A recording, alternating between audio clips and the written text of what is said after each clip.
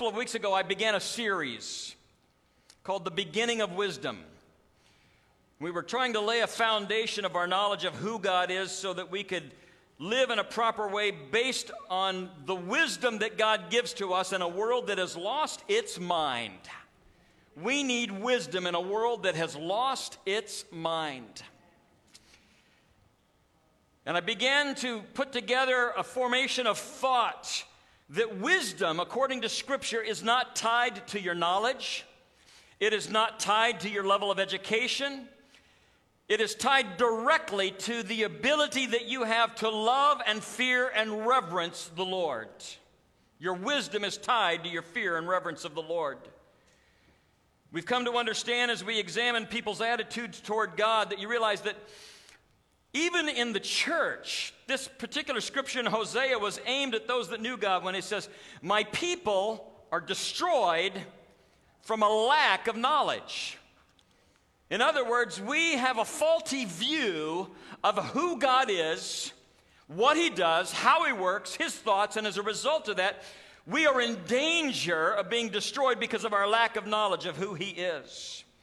And today I really want to spend just a few minutes, and I'm not going to have a chance to get through this whole message. In fact, I hope I can make it through one point, which has kind of been the tendency the last few weeks. We've been kind of making through this at a point at a time. For those of you that are joining us online, I'm so grateful that you're here. But we understand then from this that many people are unable to have a healthy relationship with God because they do not understand what He is like. Briefly, we have looked over the last couple of weeks at some of the qualities of God so that we can have a basis of understanding who He is. And the first thing we looked at in the first week was God is not human. God is not human. And we live in a world that anthropomorphizes God. In other words, we see language in Scripture that assigns human characteristics to our divine God. And as a result of that, even in the church, we have begun to develop a theology or an understanding of God and how I will worship Him based on the fact that we see Him functioning as a human being. This is why people can be confused about their knowledge of God and struggle in their relationship because they keep reducing God to human traits. And our God is not human. And if you do that, if you lower the divinity of God into a human category, then you're going to have the same relationship problems with God that you have with other people. So we have to start with the truth about who God is. And we can't end in truth unless we start with the fact that our God is not human. And I am grateful for that today.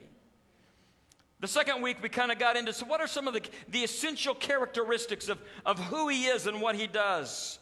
We talked about God as love. God doesn't love, God is love. It's His essential nature. And He'll never violate His essential nature. He is committed to us not because He feels it today and doesn't feel it tomorrow, but because God made a decision and He is committed eternally to that decision that He loves us unconditionally, which means He doesn't need reasons to love us. I'm grateful for that as well. Then we moved into the aspect of the goodness of God. So we say God is good, and when we say that, we are understanding it to mean that God is benevolent. When we say that He is benevolent, it means that He is abundantly generous, generously gracious. And Jesus is saying that God is absolute goodness. He's absolute benevolence. And it's important that we buy into this proposition that only God is good. There is no goodness outside of God, because when we understand the goodness of God, that He alone is good, then we understand that if we move away from God, then we are moving away from goodness. And that is true in your life, and that is true in your family, and that is true of us as a nation, and it's true of our world. So to move away from Him means that any decisions that we make apart from Him are not good decisions. And today I want to talk to you briefly about wisdom in our choices. How do we wisely make decisions as it relates to our life? And I want to jump back to the theme verse that we have in Proverbs chapter 9, verse 10, that states this: the fear of the Lord And that fear can also be the reverence of the Lord, or acknowledging God in everything we do. The fear of the Lord is the beginning of wisdom. It's the introduction. It's the initiation into how we can be people of wisdom. And knowledge of the Holy One is understanding. I mentioned to you last week that I was going to talk about this, and I want you to, if you're jotting down some notes, you can jot this down. The quality of your thinking determines the quality of your choices. And the quality of your choices ultimately determine the quality of your life. Let me repeat that. The quality of your thinking determines the quality of your choices. And the quality of your choices determine the quality of your life. So if you want to change the quality of your life, you must change the way that you think. But that's not always easy to convince people that their thinking is wrong. Have any of you ever tried to correct somebody that did not want to be corrected? So God is letting us know that we who are involved in His kingdom, who have a relationship with Him, we can have a clear vision of reality.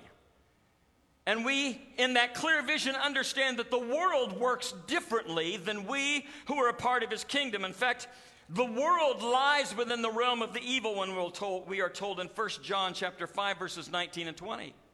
And it says, we know that we are children of God, and that the whole world is under the control of the evil one. We know also that the Son of God has come and has given us understanding. Look at your neighbor and say, God has given you understanding. I don't think some of you believe that. And He has given us understanding, so that the rest of the verse said, so that we may know Him who is true. So in our desire to know truth, in our desire to know what is the right way to live, how do we make right decision, it is foundation. The foundation of it all is knowing Him who is true. So we are living in a world right now that God has planted us in. He chose not to remove us from here yet, although that day is coming. Soon and very soon we're going to see the King. But in the middle of this world, we are living in a situation where those that don't know Him are driven by 5 principles.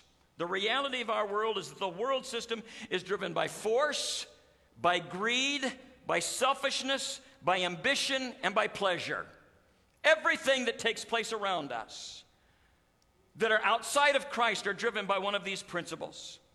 And it is in this world of competing entities that we live and we make our decisions. And we who have accepted Christ as our Savior and have been transformed from death unto life on the truth that comes from knowing Him have a different way of thinking because of Jesus. Oh, somebody say hallelujah. It's okay to be alive in the house of the Lord today. So, when we've entered into relationship with God, He provides for us an enormous advantage that the world does not have. And we find out about this in James chapter 1, verse 5. When he says, if any of you lack wisdom, he should ask God, who gives generously to all without finding fault, and it will be given to him. Let me share with you a little bit that'll help you understand the power of this verse as it relates to us today. When this was written to the church, they were in the middle of a persecuting time that was scattering the church everywhere. In fact, as I was doing a little history on this, it began to reveal to me that it's not unlike what I believe is about to happen to the American church. That we are about to enter into a time of great persecution, and the Lord is letting us know that even though that is coming, I want you to know there is a wisdom to you that's available that the world doesn't understand, it can't give you, and it cannot take it away. And so I understand the conditions, and he said, I just want you to know, I'm going to give you generously the wisdom to make right decisions that will affect the quality of your faith in the Lord, which will then affect the quality of your life. So James is speaking this in the conditions of a time that were difficult, which leads us to this question. Why trust God's wisdom? Why trust God's wisdom? One of the most helpful things that I have learned about the Christian life is that all sin begins in our thoughts. All sin begins in our thoughts. The Bible often calls this our heart as well. Jesus said in Mark chapter 7, verses 20 through 23, "What comes out of a man is what makes him unclean.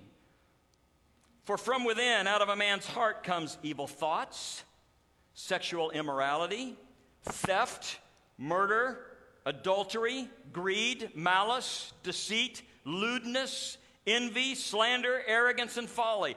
All of these evil come from inside and make a man unclean." In other words, nobody commits an outward sin without it first having been committed in their mind. It started there. It started in their thoughts.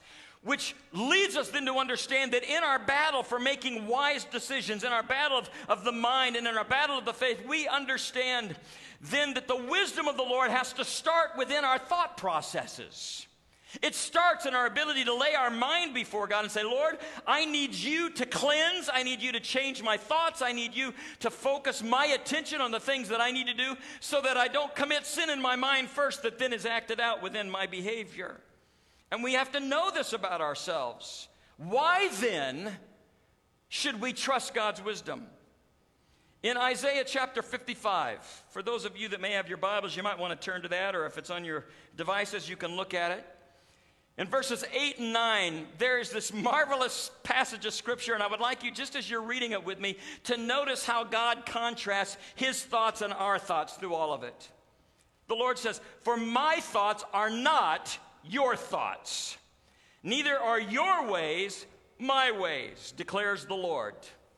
As the heavens are higher than the earth, so my ways are higher than your ways, and my thoughts your thoughts." I love this comparison because we represent those that are living in an earthly realm, and we live here and we work on the earth, we see things around us, but the Lord is saying, "I want you to know how much different the things that I see are than yours." You see the heavens up there that just go and go and go, and we don't know how many hundreds of millions or billions of galaxies are out there. He goes, "That's the difference in the way that I see things versus the way you see things. My perspective and my wisdom is that much greater than yours is." Now, how many of you have ever flown on an airplane? It's amazing that when you begin to take off, suddenly what you're used to seeing in your own backyard, the perspective changes as the landscape changes. The higher you get, the greater you are to see. And so here God is telling us that the ability to draw wisdom from Him comes from a perspective that He has of the heavens that are higher than our own earth. And He says, "That's why you can trust my wisdom." So the first reason we trust God is because His wisdom has greater perspective than ours does. Did you know that the word provision is based on the root word vision? One of the more commonly recognized biblical names of God is Jehovah Jireh. How many of you have ever prayed, "Oh, Jehovah Jireh, I need you to be my provider today"? We recognize that, how that works within that. The phrase for Jehovah Jireh is "the Lord will provide," or God is our provider. The word provide means to pre-see. It comes from the Latin word providere, which means to foresee or to provide for ahead of time. So, God is able to provide because He pre-sees where He wants to lead us and how He wants to work within our life. His perspective is different than ours, and so because His ways are higher than ours, the things that we bog down in, He's not bogged down in because He's already seen the other side. And in the middle of all of this, we understand that because, and we talked about this a couple of weeks ago, because He has all knowledge, He's omniscient, He never arrives at stages of knowledge. There's nothing that God is learning. He knows it all. And as a result of that, the information that He has as it relates to our life and our ability to make decisions, He's already got all the information He needs. Knows where He's leading. The problem with our flawed humanity is our inability to see beyond the now. We are so limited in our vision.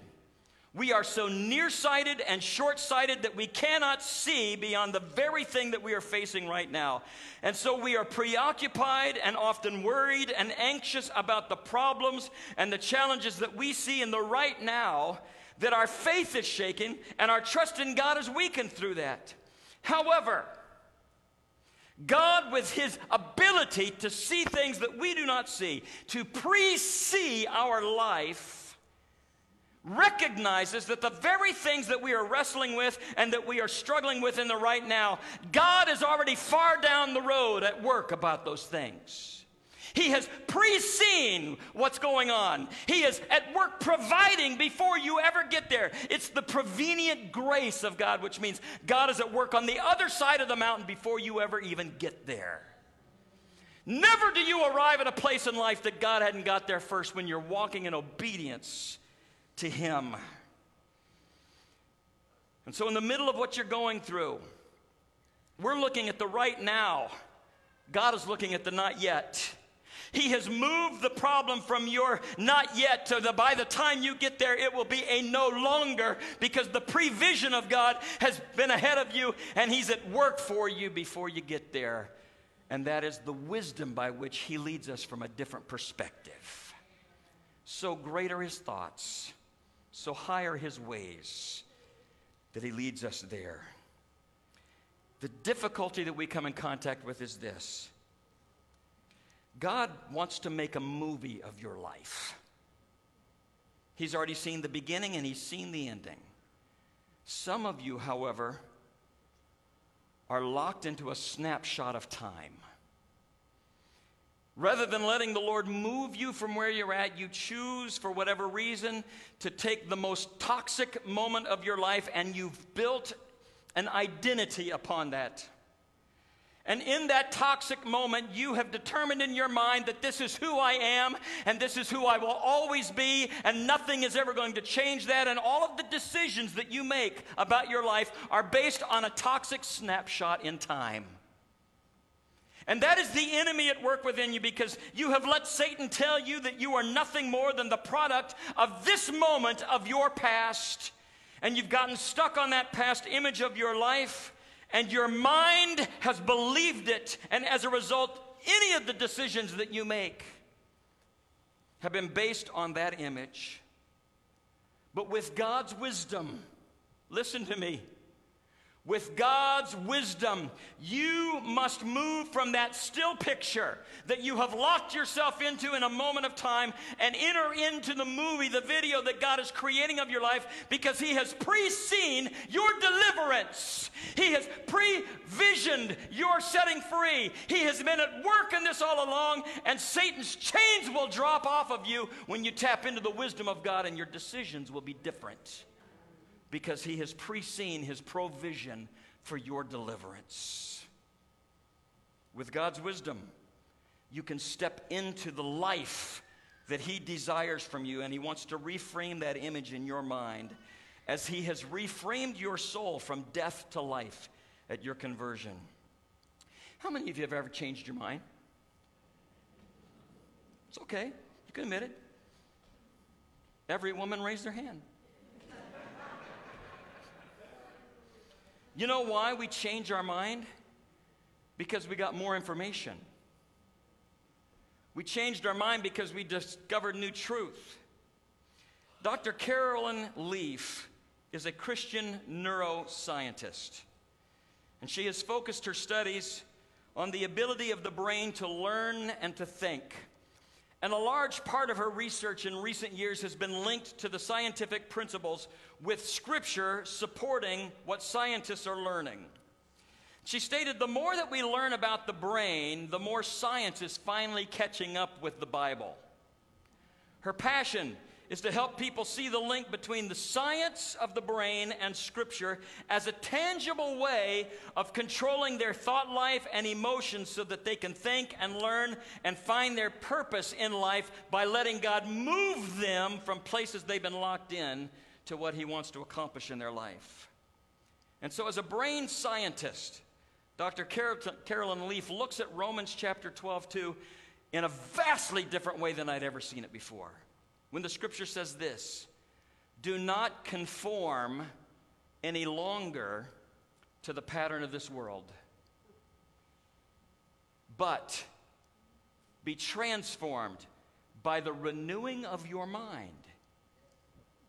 Then, after the renewing of your mind, then you will be able to test and approve what God's will is, His good, pleasing, and perfect will. In other words, it's after the transformation of what takes place that God, working in your mind, changing the way you think about yourself and about Him, then you will finally have a pool from which you can draw the wisdom that you need to make the decisions that change the quality of your life with God. Now, as a scientist, she explains that many Christians have an unhealthy relationship with God because they lock themselves into toxic moments of time and they don't think they can escape from them. Or they will never get over a toxic attitude in their relationships with others due to their past or their family history or the way they see themselves. And these toxic thoughts are the result of bad choices. And so many end up living out their whole walk with God, limiting their growth potential because they stay in the shadow of their past and have locked into one moment to say it's never going to get any better than this. But the moment that you encounter Jesus Christ, the moment that you yield your life to Him as Savior, something takes place within your brain. There is a newness that has arrived at for you. In fact, it tells us about this in 2 Corinthians 5:17 when it says, "Therefore, if anyone is in Christ, she is a new creation." Now, from the scientific perspective of this, Dr. Leaf goes into, frankly, I only could read a couple of pages at a time because it's so deep and my mind's so shallow.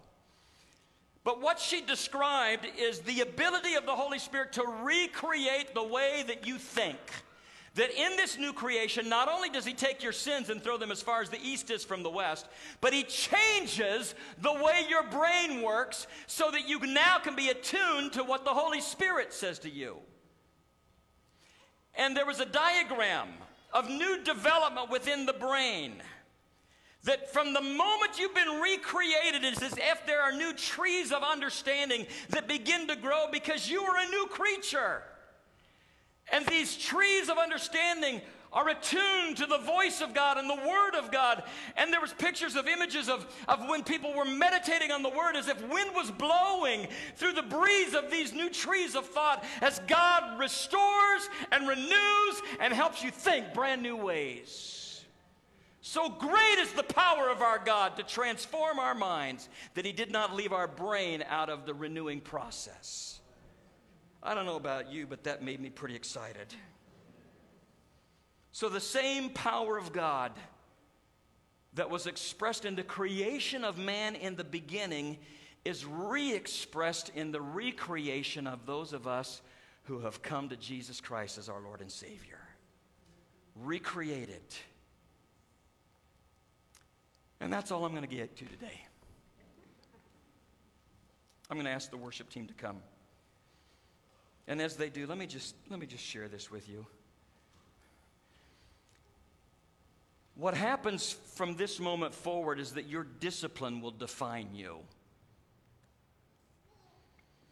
If we who are children of God will discipline ourselves to focus on what God's Word says and make that the foundation for every action and every word and interaction in our marriages and our families, the way that we work. If we will do that, then you will find the redefinition of the way that you think, because your discipline will feed this aspect of you.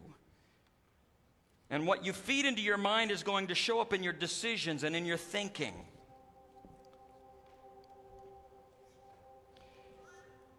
Whether you know it or not, your choices and your attitudes don't lie. Whatever you are feeding your heart, your mind, and your spirit will show up in your attitudes. It will show up in your choices. And our thought life forms the basis largely for what we will be revealed as to what we have placed within us. Let me just give you this to jot down. I may next week be able to expand upon it a little bit more. I don't know. I have something else planned for next week. But you are only as wise as the counsel around you. You are only as wise as the counsel around you. This is why we tell our young people all the time, this is the value of children's ministries and youth ministries, so that people can be surrounded with experience and wise counsel in some very turbulent times of life. And those don't end just because you leave teenage years. So maybe somebody here today, would you stand with me, please? Maybe somebody here today, as you've just been in a struggle of some decisions. You're wondering, where do I turn and who do I turn to? Would you be wise in those that you allow to speak into your life and counsel you in some areas?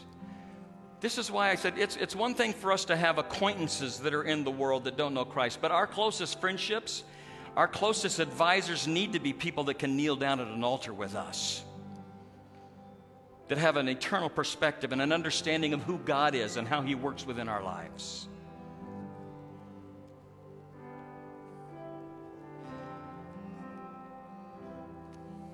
So Lord, we just come right now, and I ask that you would take this information. I am certain, I feel it into my heart, that somebody today needs to move from a snapshot into the movie that you're making.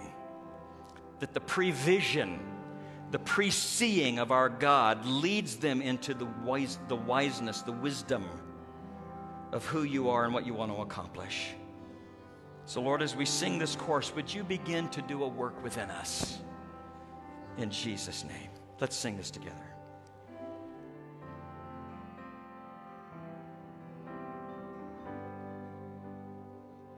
I just want to move your heart. It's all I want to do. I just want to stand in awe and pour my love on you, no matter how much the cost. I freely give it all to you.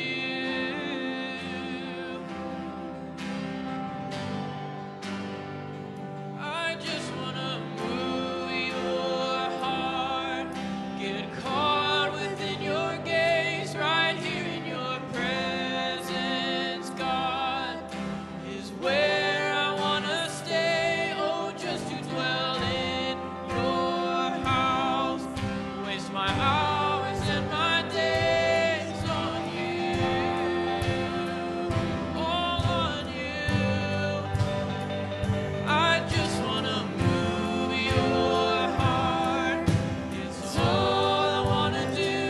I just wanna stand in awe and pour my love on you, no matter how much the cost. I freely give it all to you, all to you. I just wanna move your heart, get caught within your gaze, right here in your presence, God, is where I wanna stay. Oh, just to dwell in your house, waste my hours and my days on you. Hallelujah. Can I just ask you to close your eyes for a moment? How many of you here today say, Pastor, I just need to move from a destructive snapshot into what God wants to do in my life? Would you just raise your hand so I can pray for you all across this room? Across the room. Lord, as we desire to raise the quality of our relationship with you, we understand that changes by the quality of our thinking, and the choices that we make are determine the quality of our life. So Lord, would you do a work within our mind? Would you transform it? Bring new aspects of our brain to life that will move us from the change that Satan has kept us in into the new ways that we can think about what it means to be set free and newly created, so that we can then walk and work within your design for us. For you have pre-seen the pathway that we're on. You've pre-seen the answers to prayer. You've pre-seen these, and so our wondering what is next has already been accomplished by you. Our not yet is your already. And we lay hold of that today in Jesus' name. I pray your blessing on your people. May we walk and flourish in the love and fear and respect that we have for you as we grow in our knowledge of God. And we pray this in Jesus' name. And everyone said, amen and amen.